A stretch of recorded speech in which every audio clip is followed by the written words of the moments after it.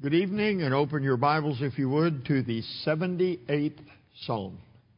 Psalm 78. The 78th Psalm. This Psalm has 72 verses. Somebody said, well, he's already a long preacher. If he preaches the whole Psalm, this could be sad, huh? So I'm going to do the whole Psalm. Only we're going to do it from a big picture standpoint. I'm not going to go verse by verse by verse. And we're going to look at the big scene. In this Psalm, there is this movement throughout the Psalm. There is a reminder of the blessings and the favor, the kindness, the goodness of God to His people, and their sad response. And the goodness of God and their sad response. Goodness of God, their sad response. Everybody get the picture? That's the movement if you read the whole Psalm, which I would encourage you to do, and we will not do tonight.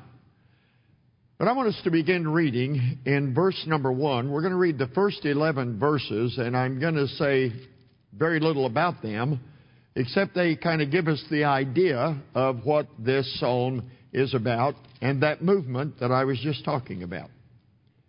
And then we're going to see the glaring sin or the glaring problem with Israel before God, and why God is dealing with them or chiding them, calling them to repent over and over and over through the prophets and throughout all the way to their captivity.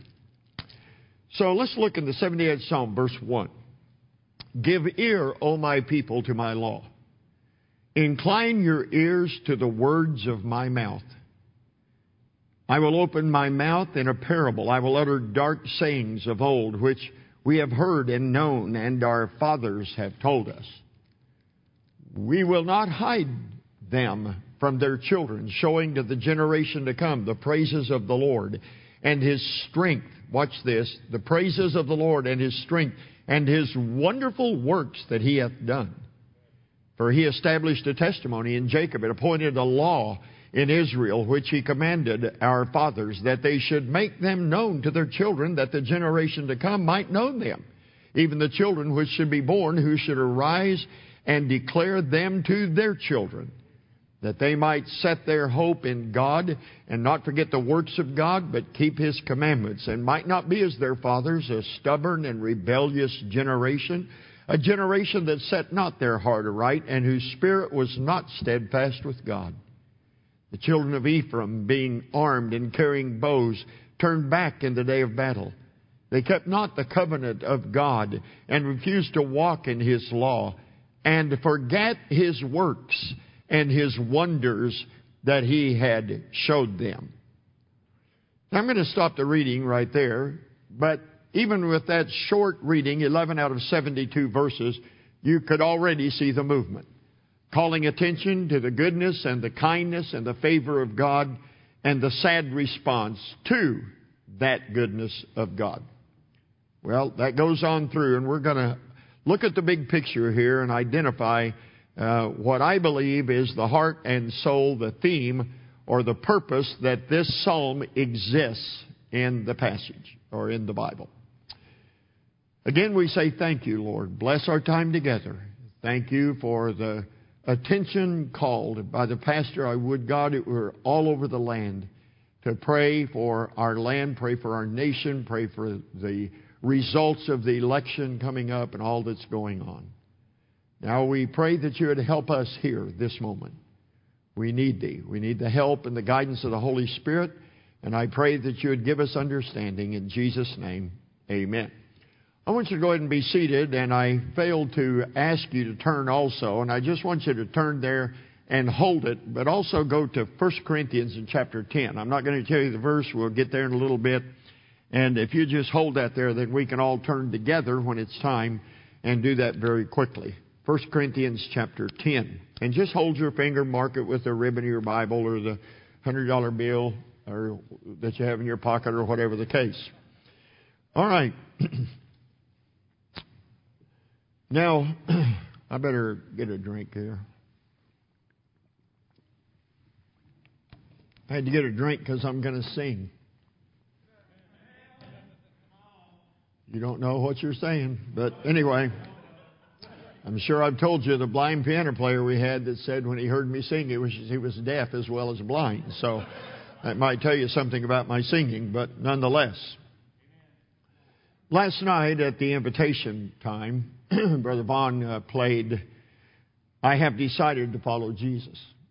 And I've noticed that in meetings that I've preached here of late. I think I could go back maybe 5 meetings where at least one night of the meeting that song was used. I have decided to follow Jesus. You know that song, I'm sure. And some of us have been singing that song for a long, long time. And I've kind of written my own verse for the purpose of emphasizing emphasis in this sermon and in this passage. So bear with me as I try to sing. I'm not going to sing the whole song, all the choruses. No, I'm going to spare you that. Just this one part. And you know how it goes. I have decided to follow Jesus. I have decided, I started too high, to follow Jesus. I have decided, let's see. But if He won't do what I want Him to, I will turn back. I will turn back. What do you think? You think that'll catch on in our churches and people will be singing this chorus here? Well, no, it won't be sung in church, and there might be people that are sitting right here, I should hope, that would say, I would never sing that. I wouldn't sing it like that. I'm sure most people in most churches would say the same thing. Well, there's no way I would sing that. There are some that wouldn't sing it that practice it. Because they have made or profess to have made some devotion or some commitment to follow Jesus Christ.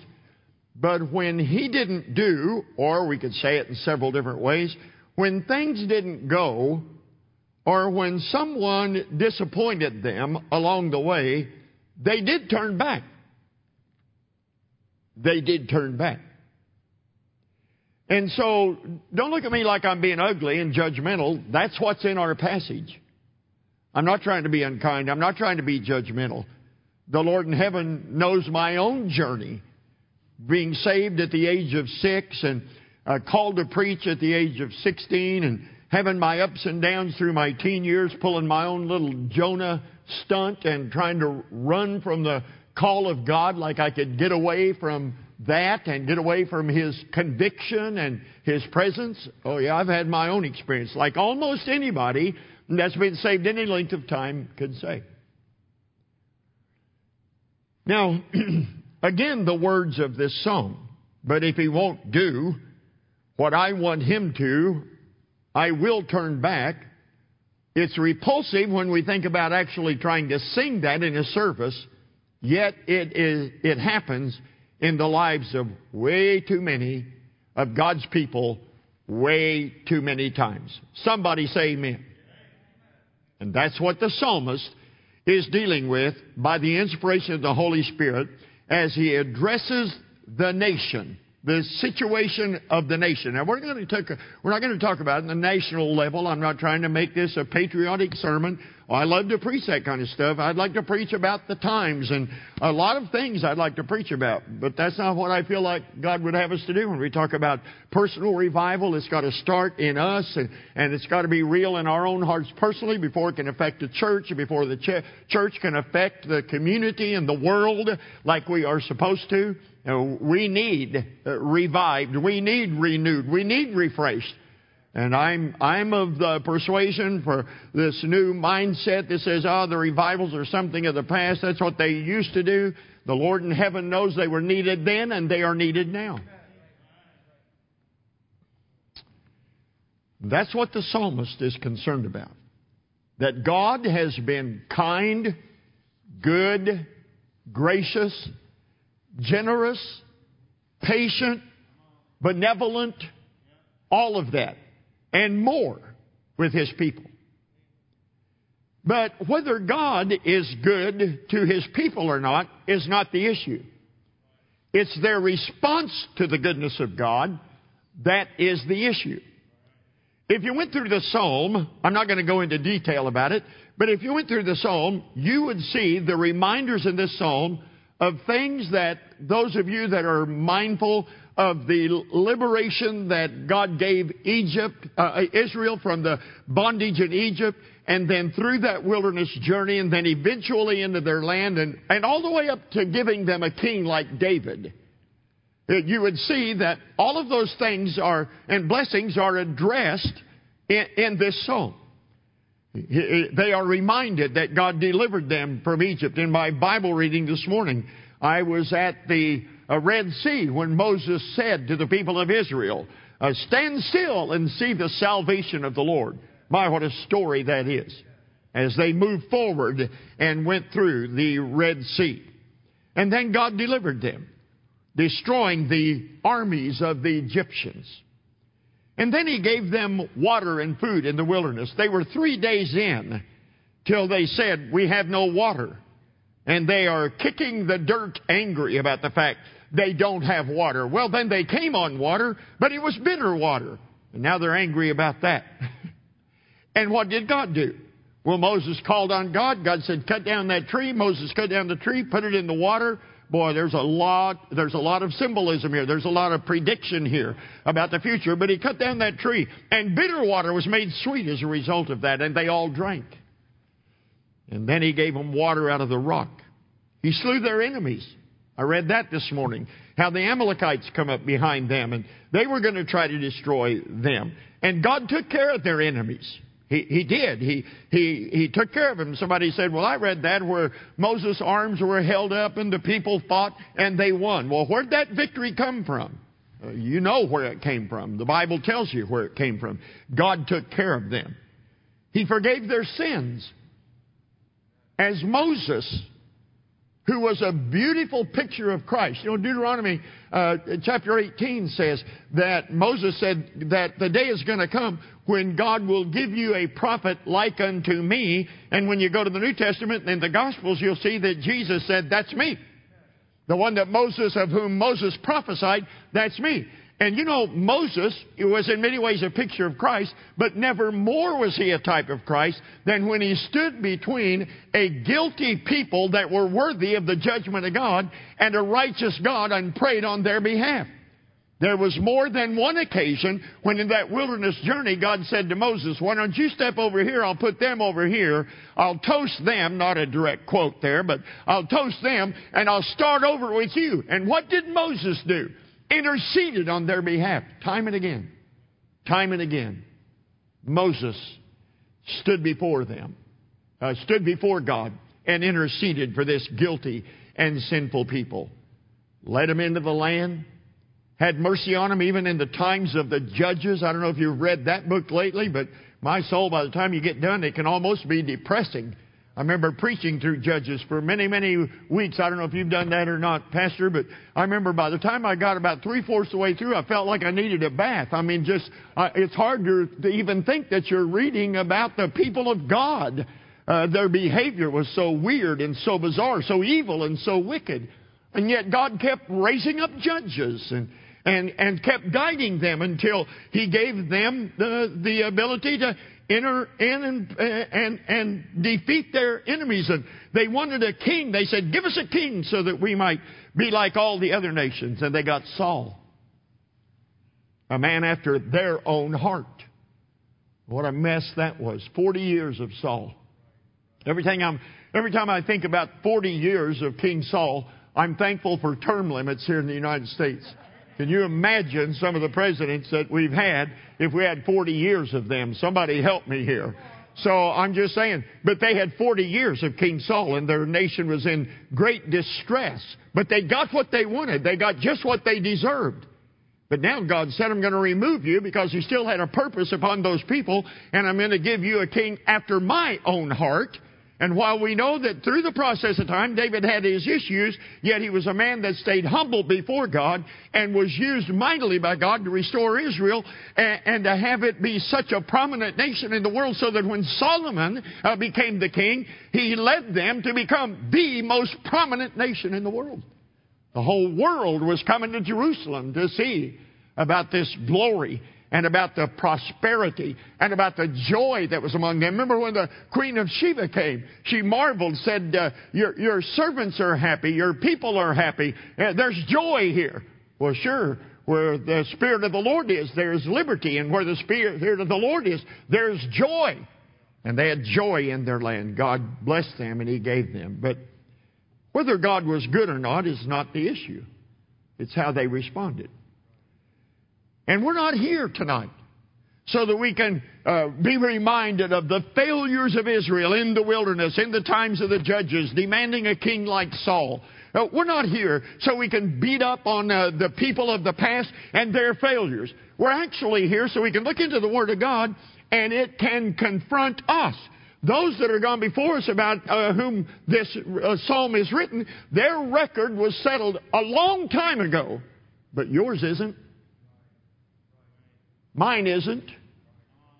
What we do is not look to beat upon the people of the past, but we assemble together so that God may confront us about us. See, that's not I didn't expect a ton of amen. Amen, glory to God. That's not a popular concept, but it's a very biblical concept. It's exactly what we do. So how did they respond? Well, without reading the whole psalm, let me show you. I'll show you two movements here. And the first one would be, if you look down in verse number 7. Verse number 7. Not verse 7, verse 17, I'm sorry. Verse 17. Here's their response to the goodness of God. And they sinned yet more against Him by provoking the Most High in the wilderness. And we can talk about particulars, but get the idea. Their response to the goodness of God was they sinned yet more against Him, provoking the Most High in the wilderness. Verse 22. Because they believed not in God and trusted not in His salvation. Verse 32. For all this they sinned still and believed not for His wondrous works. You know, every one of these verses that I'm reading, it follows how God took care of them and blessed them and showed His kindness and favor. And here is their response. They sinned yet more. Verse 22, they believed not God and did not trust His salvation. And verse 32, for all this they sinned still and believed not for His wondrous works. So He kept doing the works and they kept not believing. Verse 37, for their heart was not right with Him, neither were they steadfast in His covenant. Now, if I can have your attention up here, we're going to go back to the text just a second. But those of you that are mindful, and if you're not, you can still get a handle on this, that you're mindful of Israel in the wilderness, which is primarily what he is referred to in these verses that we read. Israel in the wilderness, their time there, I said last night or whenever it was, it might have been last week for all I can remember right now, but I'm just saying their time there would be characterized by their murmuring. Yeah, that was last night. How they would have murmured against the Lord. And certainly they did. But that murmuring, watch this, it was a manifestation of what? Well, their lack of faith. It was a manifestation of their, let's use the Bible term here, believing not. So their time in the wilderness, yes, it's characterized by the murmuring that they did, but that murmuring came about as a result of the fact that they did not believe God. See, and the 4 verses that we have just read said that very same thing, that God sent them good, and they responded by saying, we don't believe God. Well, when the next test came, and the next trial came, or the next opposition came, or the next difficulty came, they didn't believe God again. It just kept happening and happening and happening. So God would be good to them, and they said, we don't believe God. Wow. Amazing. But here's where I want to get to tonight. Because I believe it's at the heart of what their unbelief produced. Now, I want to show you 3 verses. Look in verse 18. And they tempted God.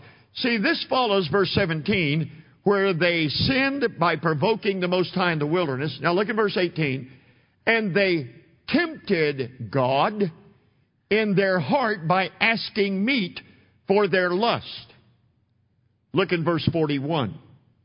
Yea, they turned back and tempted God and limited the Holy One of Israel. Verse 56. Yet they tempted and provoked the Most High God and kept not His testimonies. Now, if I can have your attention, and I think I could prove this, like if I wanted to take another 30 minutes here and develop the whole psalm, I think I could prove without any problem whatsoever that the glaring sin that God is focusing upon the nation of Israel during this stretch of time that He is referencing is the fact that their unbelief provoked Him, and in so doing, they tempted God. That's the glaring sin. It's at the heart of the problem in their response to the goodness of God. Unbelief, and they tempted God. I want to talk about that for a little bit. How do you tempt God? Well, I think to answer that, I'm going to have a twofold answer here. I think to answer that, the first thing we might do is look at the most famous temptation in all the Bible. And that's when Jesus had been baptized. And after He was baptized, He was led of the Spirit into the wilderness to what? Be tempted of the devil. And there in the wilderness, after fasting 40 days and 40 nights, the devil comes and he says to Him three things. He said, if you're the Son of God, turn those stones into bread. Secondly, now Luke and Matthew have a different order, but in Matthew he says, if you be the Son of God, then you turn these stones into bread, because he was an hungered. And if you're the Son of God, then why don't you go to the pinnacle of the temple and cast yourself off of the top of the temple, and all the people that are around there will see you, because it is written that He shall give His angels charge unto thee, lest at any time thou dash thy foot against a stone. So you can throw yourself off the pinnacle of the temple, go down to the ground unharmed and unhurt, and people would believe in you. And then the third thing He said was, in a high mountain place where you could see for a long, long distance and see the nations and the kingdoms, then the devil said to Him, you bow down and worship me, and I'll give you these kingdoms, like they were His to give. You bow down and worship me, and I'll give you these kingdoms. That's what He said. And what is this called? Well, it's called a temptation. And somebody says, okay, so what is the point? I mean, in tempting Him, what does that mean? What does it look like? What is really happening here? All right, so if you look at all things that He said to Jesus, turn the stones into bread, what did Jesus do? He answered with the Word of God. It is written, man shall not live by bread alone, every word proceeds out of the mouth of God. Say amen so I can keep going. All right, and then concerning casting Himself off the temple, He said, it is written, thou shalt not tempt the Lord thy God. And then about the bowing down to worship Him, He said, it is written, thou shalt worship the Lord thy God, and Him only shalt thou serve. All right, so in every case, Jesus answered with the Scripture and with the Word of God. He answered him. Now, the reason He answered that way is because what the adversary was saying was this: I will determine the conditions by which you should be recognized as the Messiah. You turn the stones into bread, you should be called the Son of God. You cast yourself off the pinnacle of the temple, you should be believed as the Messiah. You bow down and worship me, I'll withdraw, and you have all the kingdoms that you can see here.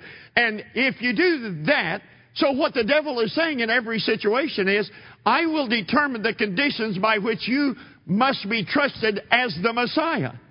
And in every case, Jesus shut him off, and then eventually said to him, get thee hence, and the devil left him for a season. So what we have to understand about the temptation is that the devil was trying to fill a role that was not his. I will determine the conditions by which you should be believed as the Messiah. And Jesus' basic answer is, oh, no, you won't. You will not determine the conditions by which I will be known as the Messiah.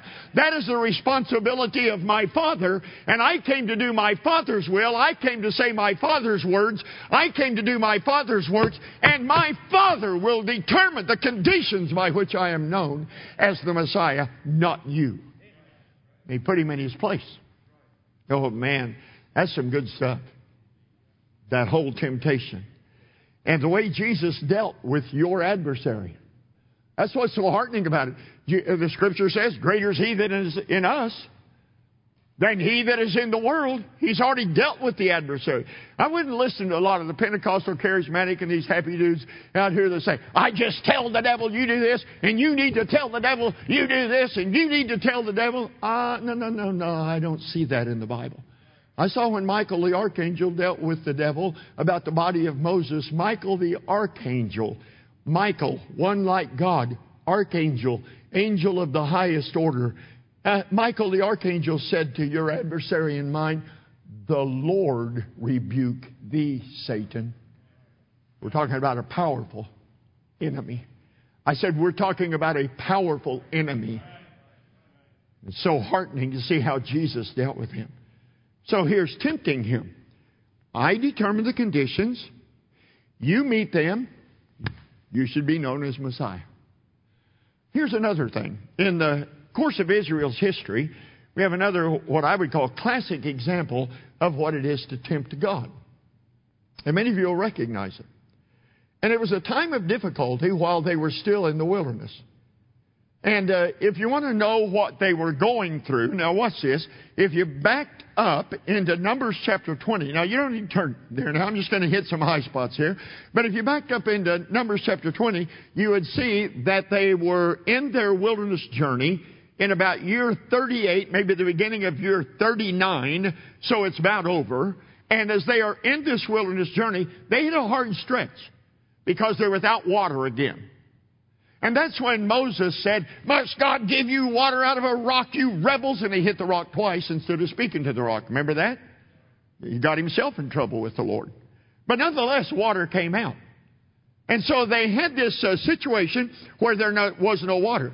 They had a second situation that came up because God wanted them to get positioned so they might be ready to go into the promised land. And so they said to the Edomites, their cousins, the descendants of Esau, Israel, descendants of Jacob, the twin brother. And so they were to position themselves, and they said to the descendants of Esau, the Edomites, let us pass through your land so we can get around there and get positioned. And the Edomites said, no way. You try to come through our land, you got a war on your hands. And the Israelites were dumbfounded. They said, well, we were cousins, you know. Why would you let us pass through the land here? We'll go on the King's Highway. You can read it there in Numbers chapter 20. We'll go on the King's Highway. If we do any damage, we'll pay for it. We're not going for our cattle to eat your grass or to drink your water. We're just passing through. That's all. And they said, nope, you do it, we got a war. So they have the hostility of somebody that they thought might be friendly to them. And that's right after the water situation. And the third thing that happens in chapter 20 is Aaron dies. Miriam did too, but not much is made of the death of Miriam. But when Aaron died, that was a big deal. And the nation was in grief and they were in sorrow. Come on, you know the account. Aaron had played a very significant role in their departure from Egypt and in that wilderness journey. And when Moses didn't want the job and said, I don't even know how to speak, God said, I'll use Aaron as your mouthpiece. And Aaron was the progenitor then of that Aaronic priesthood. See? And so Aaron was a very significant individual. And as it's not bad enough, they already ran out of water once. And then if it's not bad enough, they're faced with a conflict with the Edomites that wouldn't let them pass through. Now look what we got. Aaron dies. And they stop in their tracks for 30 days and grieve the death of Aaron. And they grieved and wept and cried and grieved and wept and cried. That's all in chapter 20. Move into chapter 21 of Numbers. You know the first thing to do?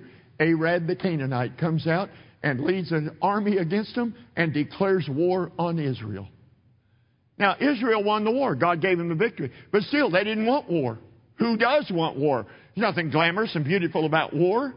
I'm just saying that they had to go to war then and fight Arad, the Canaanite. So if you just kind of look at what they've been through, okay, step by step by step, bang, bang, bang, bang, here's what happened. They came to the place where they ran out of water. Well, they got water, but it was not convenient. And then they came to the place where the Edomites would not let them pass through. Came to the place where there was grief and death and sorrow. Came to the place where they had to go the very next step and fight a war against Arad, the Canaanites. And if you read in chapter 21, after the war with the Canaanites, and verse number 5, it says, and the people was much discouraged because of the way. Much discouraged because of the way? Yeah, the way we just talked about. The way of inconvenience, the way of the unfriendliness of the Edomites, the way of grief and sorrow and death, the way of war. No, they had been through this. Bang, bang, bang, bang, 4 deals in a row, and they're just up to here with all of this. And so the Bible says, watch, they are much discouraged because of the way. And if you and I went to Numbers 21, you'd see in chapter 5 that they spake against God. How discouraged were they? They were dispirited. They were disheartened. They were so far down they didn't even want to follow God or follow Moses. And they spake against God. And they spake against Moses saying, let's go back to the land of Egypt. It would be better for us to die in the wilderness or in Egypt than to go through this.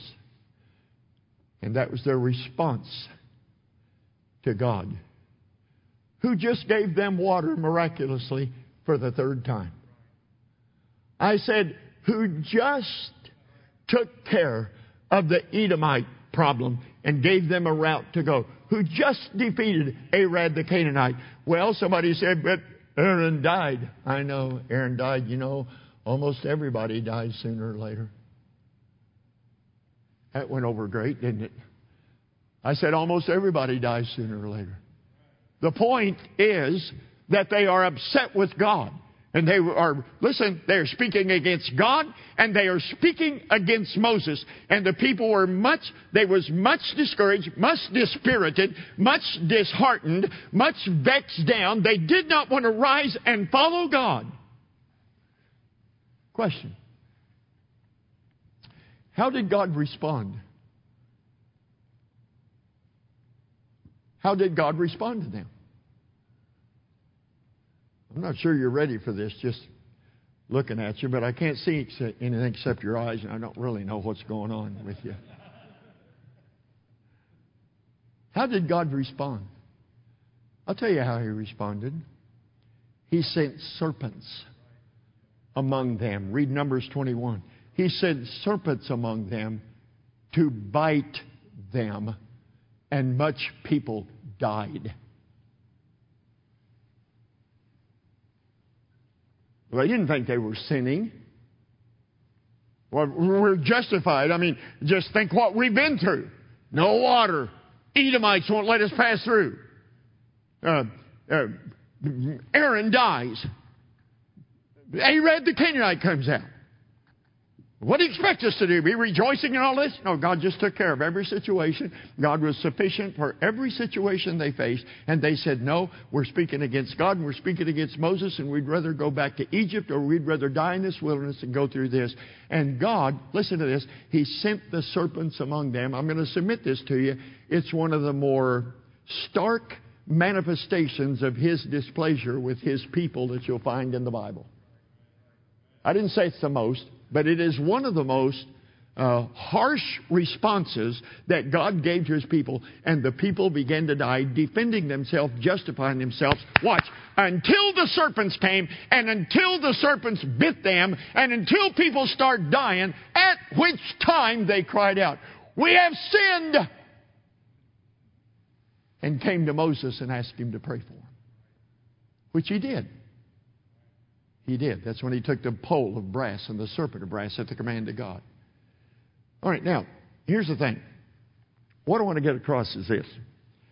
Is that God said the reason that He sent the serpents among them was because they tempted Him. Now, it doesn't use the word tempt in Numbers 21. I read that from a commentator.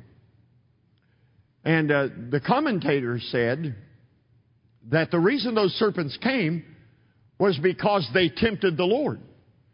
Well, we don't care what a commentator says. We want the Bible. Is it okay if Paul's the commentator? Okay, that's what I thought. So go to 1 Corinthians 10. Look at it right here. Because he is the commentator. Look in 1 Corinthians chapter 10. Now, hold your place in Psalm 78, but look down in chapter number 10 and verse number 6. All of these things he said about their problems in the wilderness are for our example. And then he says in verse 7, don't you be idolaters like they were. Verse 8, don't commit fornication like they did. Verse number 9, neither let us tempt Christ, as some of them also tempted and were destroyed of serpents. I'm asking you a question. What did Paul, by the inspiration of the Holy Spirit, say their sin was in the wilderness there, when they were much discouraged and wanted to get rid of Moses and blame God and go back to Egypt or die in the wilderness? What did God say their sin was? They tempted God. And Paul's writing to Corinthians and he's saying, let's don't tempt Christ like they tempted God. That's exactly what he's saying. So that's how I know they were tempting God.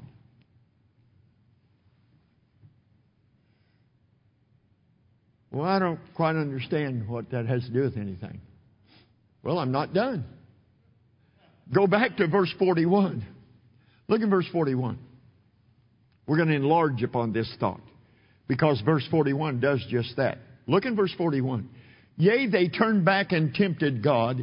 And this line, I've paid attention to this line for a long, long time before I ever really dug into it. And he said, yea, they turned back and tempted God, what's this? And limited the Holy One of Israel. Excuse me a second. Remember us teaching, and it's right here in our passage, the high and lofty nature of God?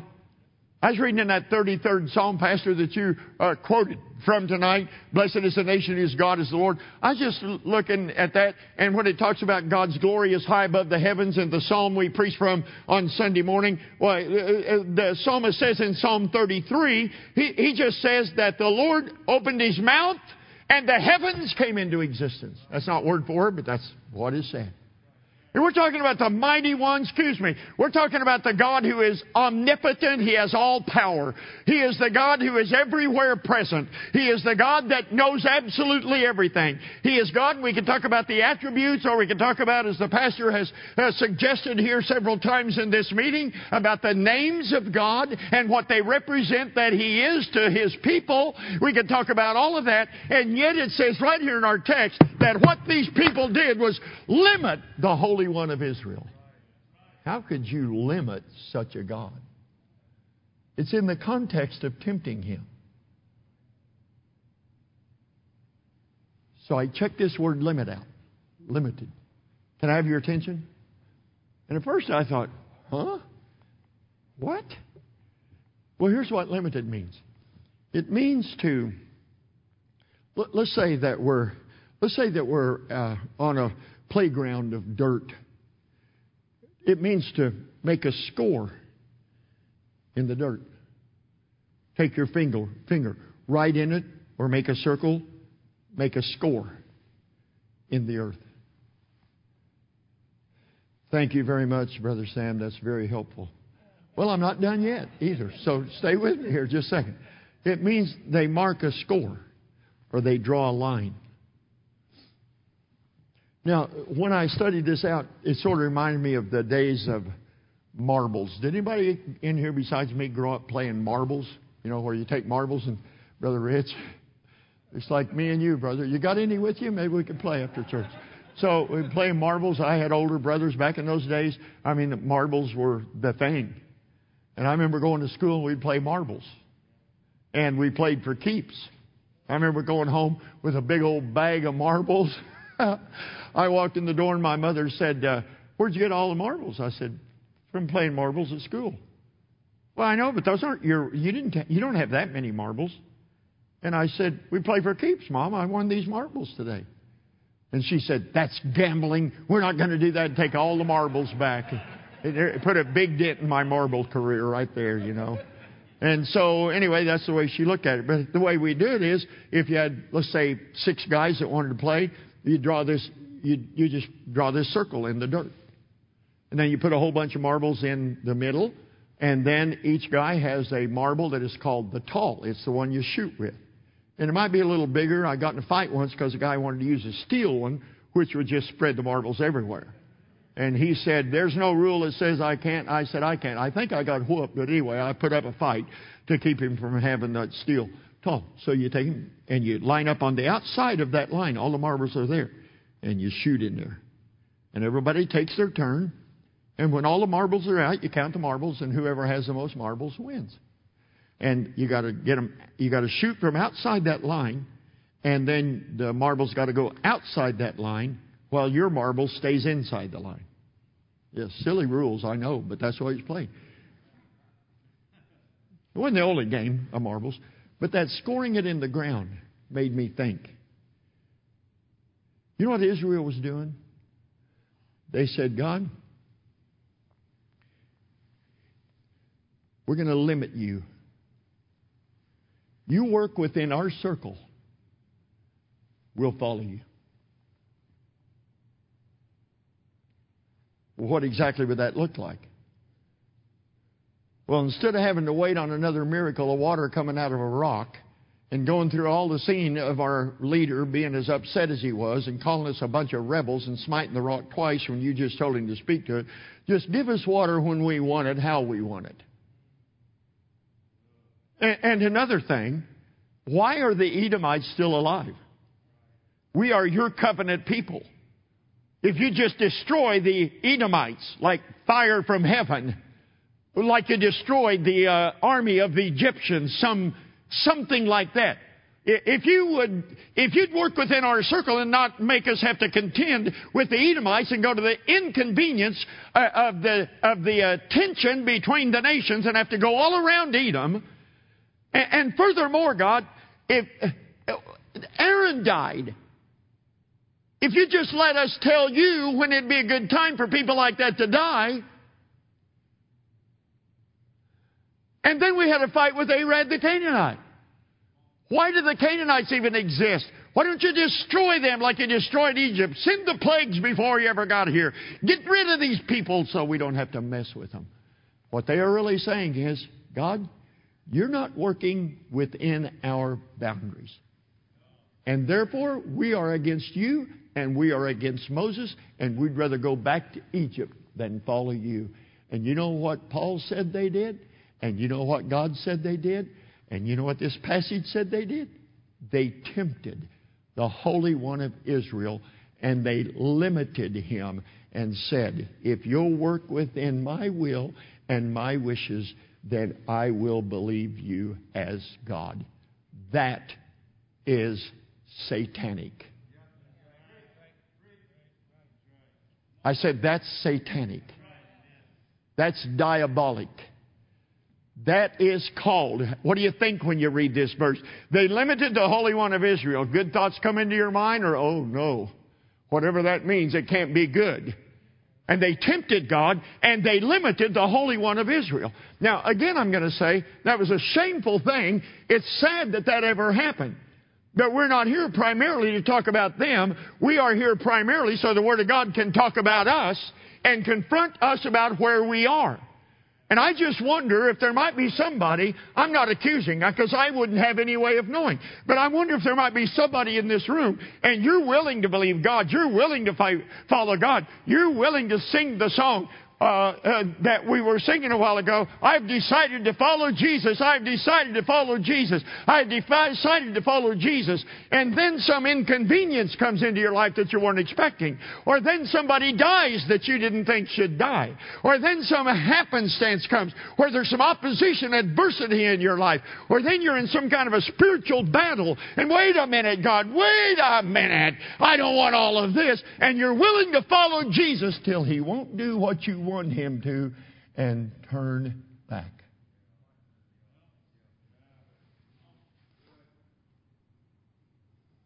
It happens. It happens.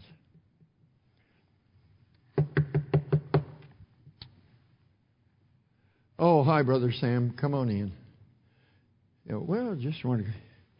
Yeah, well, listen, I came by because, I've noticed that you haven't been at church here in the last 2 or 3 weeks. Man, that's not like you. What in the world's going on? Well, because I said, you were plugged in and you were serving in this ministry or that ministry. Could have been in the parking lot. Could have been a Sunday school class. Could have been a bus route junior church. Any number of things. Nursing home ministry and on it goes. And you were a part of the Fishers of Men, the soul winning thing. You were a part of all of this stuff. And now, what's going on? Well, then it turns out somebody hurt their feelings. Some teacher corrected their kid. And my kid... No, your child never does wrong. Sure. And I feel like they don't like our family. Okay, so that may have happened. It may be just like you said. Can I ask you a question? Sure. What does that have to do with you following Jesus? Did Jesus fail you? Well, no. Well, then what does that have to do with you not following Jesus? Sitting here and licking your sores or pouting when you ought to be in church and be in the house of God, when there are people that were dependent on you to fulfill this ministry that you said that you wanted to be a part of. What is somebody failing you and hurting your feelings or hurting the feelings of your precious child? What does this have to do with whether you follow Jesus or not? Has he failed you? Well, no.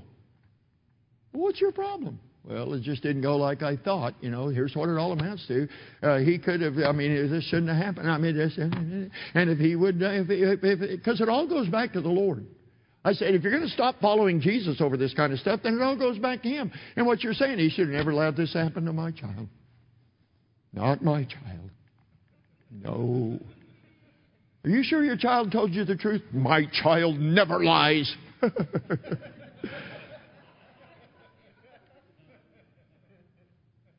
It's just about like my wife and I have been married 54 years, and 2 years ago, my brother, that's 8 years older than me, he and his wife celebrated 54 years. And shortly thereafter, she left. My wife's name is Sandra. Everybody calls her Sandy but me. And his wife's name is Sandy.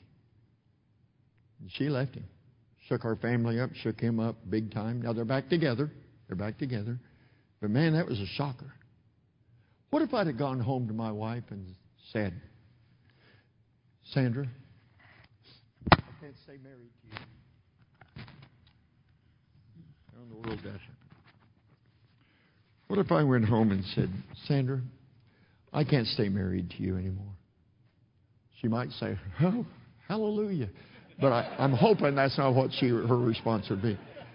And let's just suppose, I may be taking a lot for granted here, but let's just suppose that she said, what? I said, I can't be married to you anymore. Well, what are you talking about? I'm just devastated. About what? His wife leaving him. Well, how does that have anything to do with it? Her name's Sandy. And since that happened to them, I'm not going to stay married to you. Somebody said, that is the most cockeyed, silly, dumb thing that I've ever heard in my life. Do you know there are people that treat Jesus like that? Fairly regularly. Fairly regularly. Because they've got this circle drawn. They would never say they do, but they do. And if their family gets to sing, when they think their family gets to sing, we're all in. But if they haven't sung, and this other family sung twice, since our family sung, poochy lip. Discontent. How could this be? Why is this so? The spirit, the heart, The attitude of a servant is gone. And we didn't work within their circle. So they're ready to check out. And make others discontent as well. Are you listening to this, friend?